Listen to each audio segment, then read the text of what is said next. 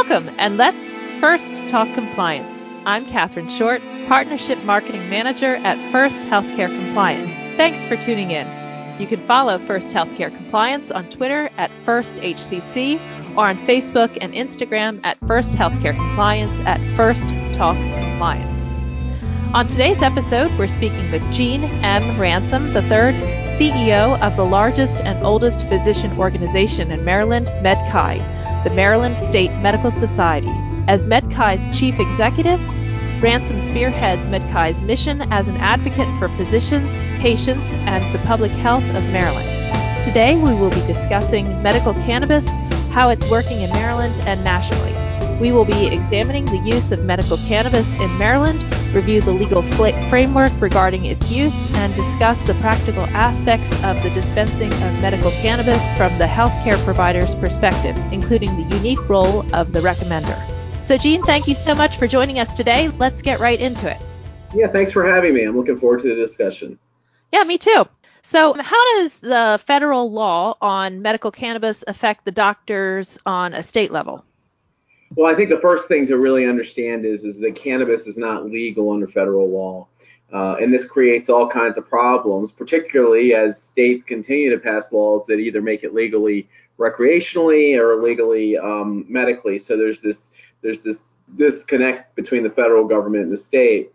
And there are some protections under federal law that allow physicians to do medical cannabis, particularly under federal law. There was the Supreme Court left standing a decision called Conant versus Waters, which ruled that the federal government could not intervene with a physician's First Amendment rights to discuss medical marijuana with their patients. So there's a little bit of protection for them to talk about medical cannabis and medical marijuana with their patient.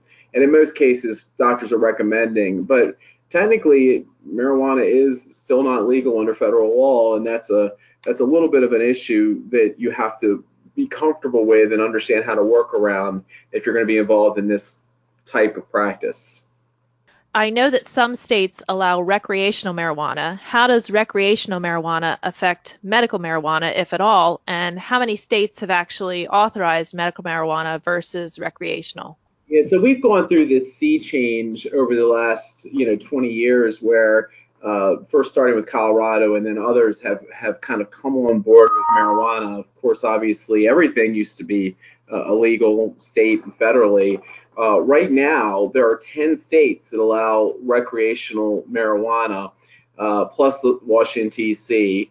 The 10 states are the state of Washington, Oregon, California, Nevada, Colorado, Michigan, Massachusetts, Vermont, Maine, Alaska, and then the District of Columbia.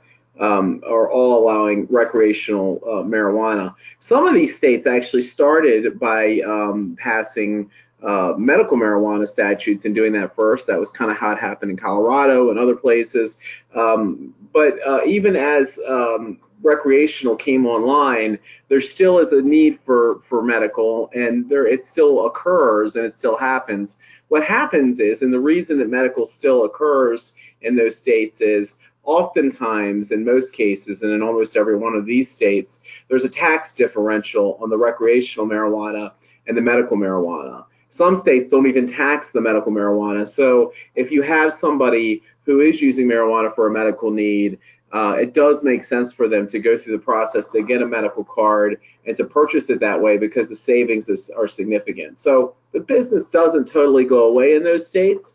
It just changes somewhat because in other states where it's just medical, the doctors have a lot of trouble dealing with people who are really drug seekers or trying to figure out how to get the product for recreational use. That problem somewhat goes away in the states where there's recreational, because what happens from a practical point of view is if a patient wants to get it for recreational use, they just go buy it. And the people who are coming to see the physicians for a recommendation are really doing it because they need the medicine. And then they're also doing it because economically it saves them some money because they don't pay the very hefty taxes the states tend to put on it. Do you know how many states have authorized it medically? So medically, obviously the 10 states that I off have already done it medically. There are an additional 23 states, including Maryland, where I am, and Delaware and Pennsylvania next to me, but they're who have authorized some form of medical marijuana. Now, interestingly, too, when I say that, some states too have only allowed CBD, which is a different discussion altogether. And there are varying terms of what's allowed in what state. Some states don't allow edibles, others do. You really, one of the things is, if this is something you're interested in getting involved in, you've got to look and understand what your state law is. And there are a handful of states: Virginia, Idaho, Wyoming, South Dakota, Nebraska, Kansas, Iowa, and Montana, where it is still totally illegal. So you've got a complete mix. And one of the things that I think is really important is, if this is a space where you want to do research or you want to recommend it for your patients, you've really got to research that state law and look into it and understand it. And maybe a good place to start is calling someone like me at your state medical society to find out specifically what your state's doing. Okay.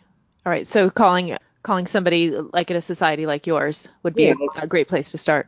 I think if you're a physician and you want to recommend, it's a good place to go. I mean, for example, MedKai, we have a whole section on our website that kind of goes through the state law and explains it and lets you know how you can move forward in Maryland. And I think many of the other state medical societies will be able to point you in a direction on what the state law is. But you really need to every state has taken a little bit of a different tweak on how it works. And for example, in a state like Illinois or Maryland, the physician needs to be separately licensed, and they make recommendations through a licensing process. And then in other states like Maine, they have a unique caregiver model where you can be a licensed caregiver for up to 5 patients or something. And so every state is a little different with a little different tweak. And of course, Maine is now one of the recreational states, so that'll change again. But again, so it's really important to start by understanding the state law. And the other thing that's really important to understand is that technically this is not legal federally. So you're going to want to make sure that you set up thinking about the fact that you're not going to want to be involved with the product. You're not going to want to touch the product. You're going to want to simply do recommendations. And then that way you have a certain level of protection under the Conant case. Can you tell us more about the Conant case? Again, that was the case I mentioned earlier where Conant, Conant, I don't know if I'm saying it right, versus Walters, where they attempted to pull a physician's ability to write prescriptions because they were talking about medical marijuana. And essentially, it wasn't the Supreme Court, it was the Ninth Circuit Court of Appeals.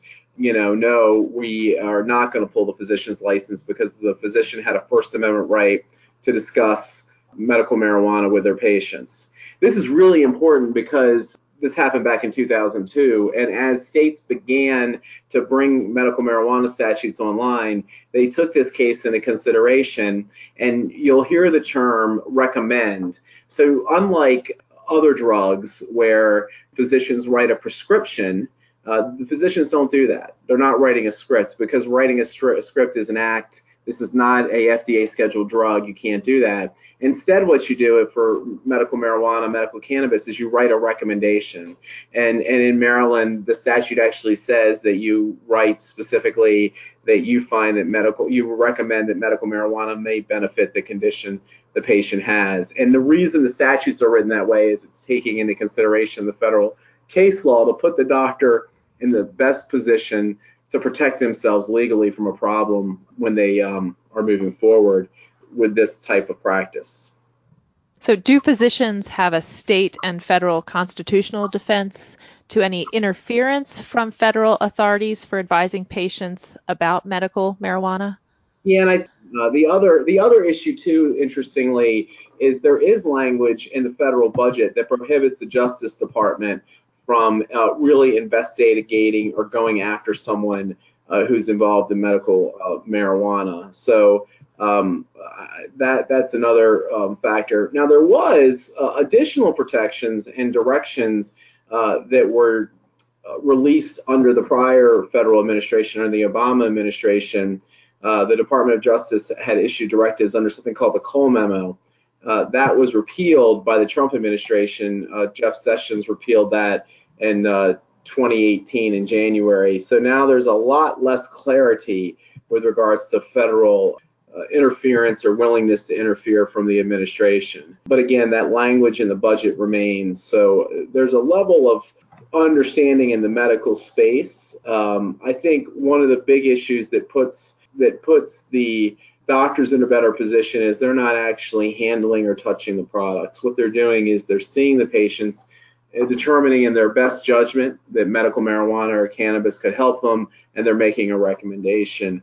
So they're in a little better position. Now, the people who are getting licenses to grow marijuana or dispense marijuana, they're in a much more risky position because they're actually touching the product, and there are a whole host of other issues. And that's another discussion for somebody who knows far more than I do about that. But those are the ones who are taking serious risk in this space. All right. So I know your perspective is from Maryland. So how does a doctor become a certified recommender in Maryland? Right. So in Maryland, what happens is, and this is not dissimilar from other states that have this framework. Like I said, Maryland is very similar to Illinois in the way the statute's set up. But there are a handful of states that have a similar setup like this. Essentially, what a physician does is they have to be licensed and in good standing with the Board of Physicians. They can't have any problems or dings against their physician license. And then they simply go to the Maryland Cannabis Commission and they sign up to be a recommender. The Cannabis Commission makes sure that they're in good standing. Not only must they be appropriately licensed in Maryland, they have to have, ironically, I find this rather ironic, a controlled dangerous substance license, both from the state of Maryland and from the federal government. I find this ironic because marijuana obviously is not a scheduled drug, but it makes sense from a practical point of view. So if you meet those conditions, you can sign up as a recommender, and then you're able to go off and running. And again, different states have different standards for this. Some states do not require a special license. For example, Colorado does not. A physician who's a physician can write a recommendation. There's no requirement there be a special marijuana license. And again, other states you really need to look and see what your state requires. In the state of Maryland, it is required that you have a special marijuana recommender license or medical cannabis license from the commission to be a recommender. Okay, what about the Medical Cannabis Commission? What do they do? So the commission kind of is the road traffic cop for the entire system here. In Maryland, the commission issues the physician licenses, and actually other folks than physicians can also recommend. In Maryland, we allow physicians, nurse practitioners, podiatrists, and dentists to recommend marijuana, and they have the same process, and the Cannabis Commission licenses them. The Cannabis Commission awarded the licenses to the growers, the dispensers, the processors, so they do all that. They regulate everybody and make sure that everyone is complying, and try to prevent diversion and issues like that. The other thing the Maryland Cannabis Commission does is they actually manage the software and all the technology that allows for the information to flow between the parties, between the recommender, the patient, and the dispensaries. So everyone knows exactly how much product the patient is purchasing and what they're getting, and they're within compliance to make sure that they're not buying above their allowed amount, and that everything is worked through that system. So they really are the traffic cop for the entire economic model here in Maryland. Okay. If you're just tuning in, you're listening to First Talk Compliance, and my guest today is Gene M. Ransom III, CEO of the largest and oldest physician organization in Maryland, MedChi, the Maryland State Medical Society, in a discussion of medical cannabis, how it's working in Maryland and nationally. So what is state policy in Maryland about employees' use of cannabis? Well, so this is another really important issue here in Maryland. And frankly, this is an issue that no matter what state you're in, you really have to pay attention to. Maryland has a large number of federal facilities, given the fact we're so close to D.C., and you are not allowed to use cannabis on a federal facility. And that's a really important thing. In the District of Columbia, there have been people who have legally purchased cannabis and ended up being arrested because they were on a federal enclave or a federal facility. This is the case in every state in the nation. So no matter what state you're in, if it's a state that allows for medical or recreational cannabis and you're on a federal facility and you're using the product, it's not legal, you can get yourself in trouble. I can imagine. Yeah, I can imagine. Well, it's important to know, too, because you could be, for example, you could be in California and you walk out of a recreational dispensary where you legally buy a product, and then you walk in San Diego to one of the federal facilities, and all of a sudden you're getting arrested and you could face a very long prison sentence. So your patients really need to understand this, that it's a significant risk and it's real.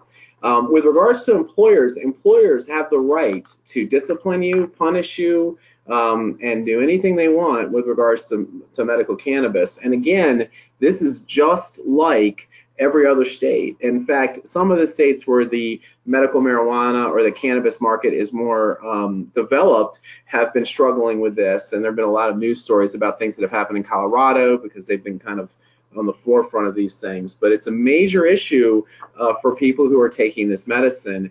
And you really need to inform your patients of that risk. And they need to understand that if they're going to do this, they probably need to have a discussion with their employer and understand what their employer's policy is with regards to drug use and what that means. Again, too, I think it's really important to remember if you're a healthcare practitioner who's making recommendations, and we recommend that physicians who are making recommendations have a contract similar to what pain management doctors do with pain management clients. And you should really make sure patients understand that their employer might have rules or regulations that they've got to comply with and they've got to follow. And secondly, they got to make sure they understand some of these pitfalls and dangers of using this product, given the fact that we have a very complex and split regulatory scheme. So how about insurance? Does it cover the office visits to a recommending physician? So that's a great question, and the answer to it is it could for parts of it. So that creates a big problem for physicians. So here's the reason. In Maryland, the standard of care is to do a full exam and review all the medical records for the patient, right? So that's something that a physician is clearly able to bill and is able to code for and go ahead and put in. However, the actual recommendation is clearly a non-covered service. So parts of the services are not, and part all are. This obviously creates a big problem for the practitioner because they cannot bill for the recommendation part of the work or the marijuana part of the work or the monitoring of the marijuana of the work, but the initial evaluations and other things might be billable. So that means that the physician needs to really think about what their insurance contracts say. Some physicians have decided to create LLCs and with a different tax identification number and run it separately from a practical point of view. And by doing that, they don't have to worry about the insurance rules and they just charge cash for anything that's related to the marijuana business and do it separately. The other benefit of that is you don't have the risk of running a recommender practice with your standard practice, and maybe you're taking a lot of government funds for Medicare or Medicaid, so you get a little higher level of protection on that front. But also, you don't have to worry about a contract you might have with a carrier that says that you can't bill for covered services. So this really creates a big conundrum for physicians because most of what they do is not covered, but some of it is. And what happens when you have the patient who submits the bill to the insurance carrier and then you have a confusion and complexity? Yeah. Yeah, okay, so that's the reaction that a lot of physicians have because most physicians will instantly think, oh, this is a non-covered service, no big deal, cash payment. And they don't think about the fact that, well, wait a second, I'm doing a full history and physical, and some of this might actually be. And they don't think about the fact that the patient might take the bill or the charge and submit it to the insurance company. And the insurance company is calling them and saying, wait a second, yeah, you're right. You can charge cash for the recommendation and monitoring part, but this initial physical and history probably should have been billed under the, and then they've got a problem on their hand because they're balance billing against their contract that they signed. And it is complicated, and it's something to think about. I think I've been telling a lot of the physicians who call me, and even though I'm the CEO, I happen to be an attorney, and I get a lot of phone calls. I suggest to them strongly, I think it makes a lot of sense, unless you're doing just a small number that you've integrated into your practice, I think it makes a lot of sense to set it up as a separate LLC if you're going to be doing a large number of these, get it away from the stuff where you've got government billing, get a new TIN, tax identification number, and just kind of do that to have that extra level of comfort, given the fact that this is not really accepted across the board everywhere yet. I think that's happening from a business point of view, but it's not there yet. And I just think that's the safer way to go. That's my personal suggestion. But there might be other suggestions, and other lawyers say other things, obviously. But that's kind of my thought process on it, at least here in the state of Maryland. Okay. Yeah, that's a bit of a head scratcher. So, all Yeah. right. What can cause a recommending physician to amend or revoke a patient's certification? Right. So essentially in Maryland, what happens is the patient, goes and signs up with the Cannabis Commission to be a cannabis patient. Once they sign up, they go to a physician who's properly licensed by the Cannabis Commission. If the physician finds that this patient meets the condition, has a condition that qualifies, and they've reviewed their history and done what they needed to do, and they make the recommendation, then what happens is the patient can go buy from a licensed dispensary or grower, and they're good to move. Occasionally, obviously, you'll have patients who maybe are diverting or doing things they shouldn't be doing, and in that case, the physician, if they find out about it or know about it, really have a duty to go into the computer system and revoke that recommendation. The physician has the power to revoke for any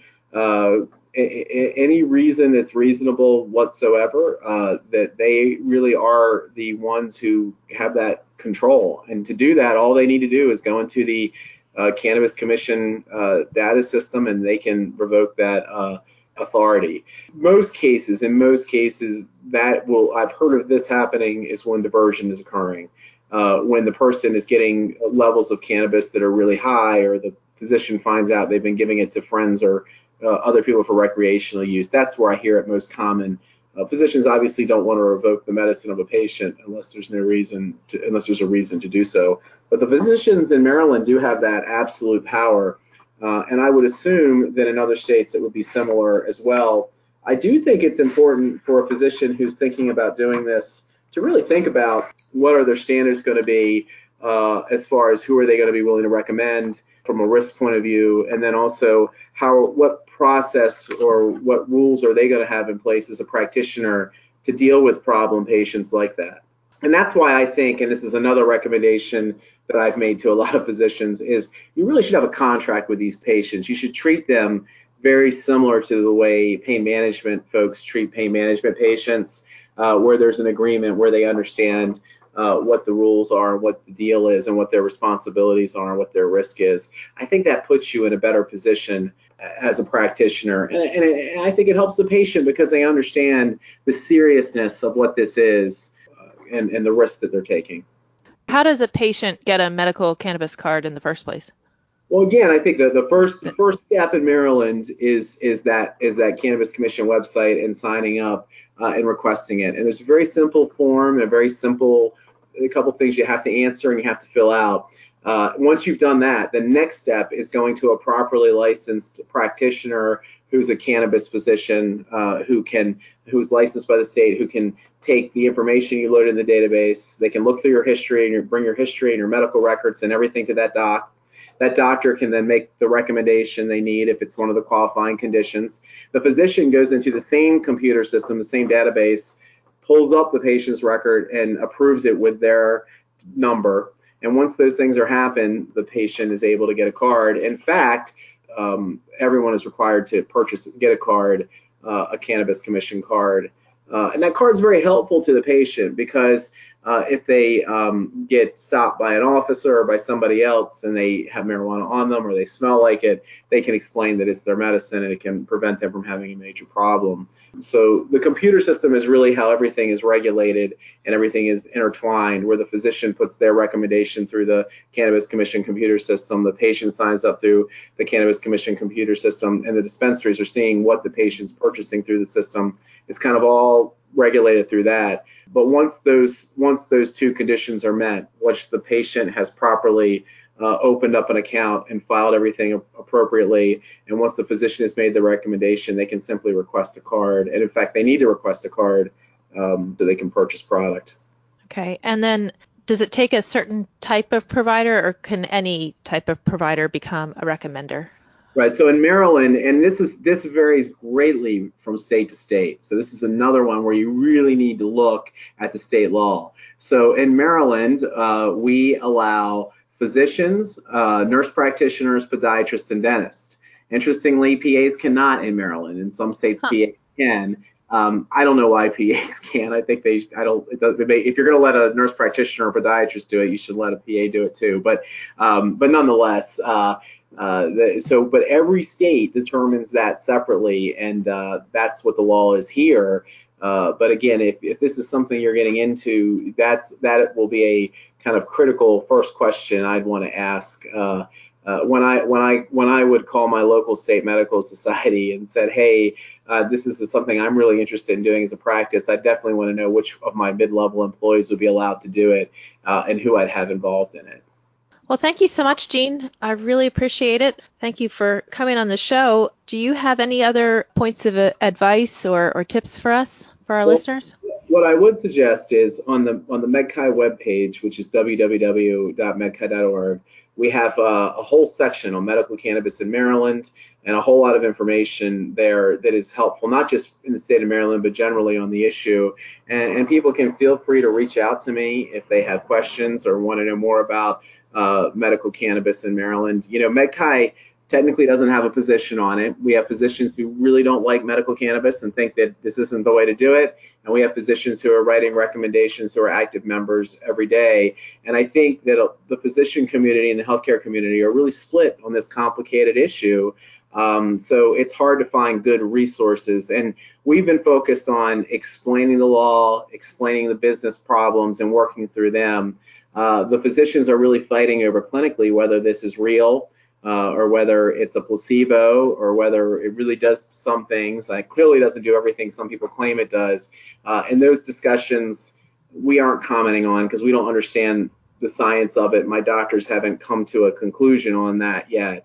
But we do understand the law and the business part and how to try to do this if you want to do this in a way that puts you in the best position possible. It is a risky thing to be involved in, and you need to be comfortable with taking some risk if you're going to be involved in something like this. But some doctors have felt that it's helped people and they want to do it and they want to help their patients. Particularly, I've heard some really touching stories around fibromyalgia, Parkinson's, and palliative care. Frankly, if you're in hospice and it makes you feel a little better, it kind of makes sense to me from a practical point of view. But again, check our website out, and people should feel comfortable reaching out to me on this issue or any other issue related to physicians in Maryland. Okay, well, thank you so much. I appreciate it. Thank you. All right, thank you. All right, and thanks to our audience for tuning in to First Talk Compliance. You can learn more about our show on the programs page on healthcarenowradio.com and lend your voice to the conversation on Twitter at FirstHCC or hashtag FirstTalkCompliant. You can also email me at CatherineShort@firsthcc.com. I'm Catherine Short of First Healthcare Compliance. Remember, compliance is the key to achieving peace of mind.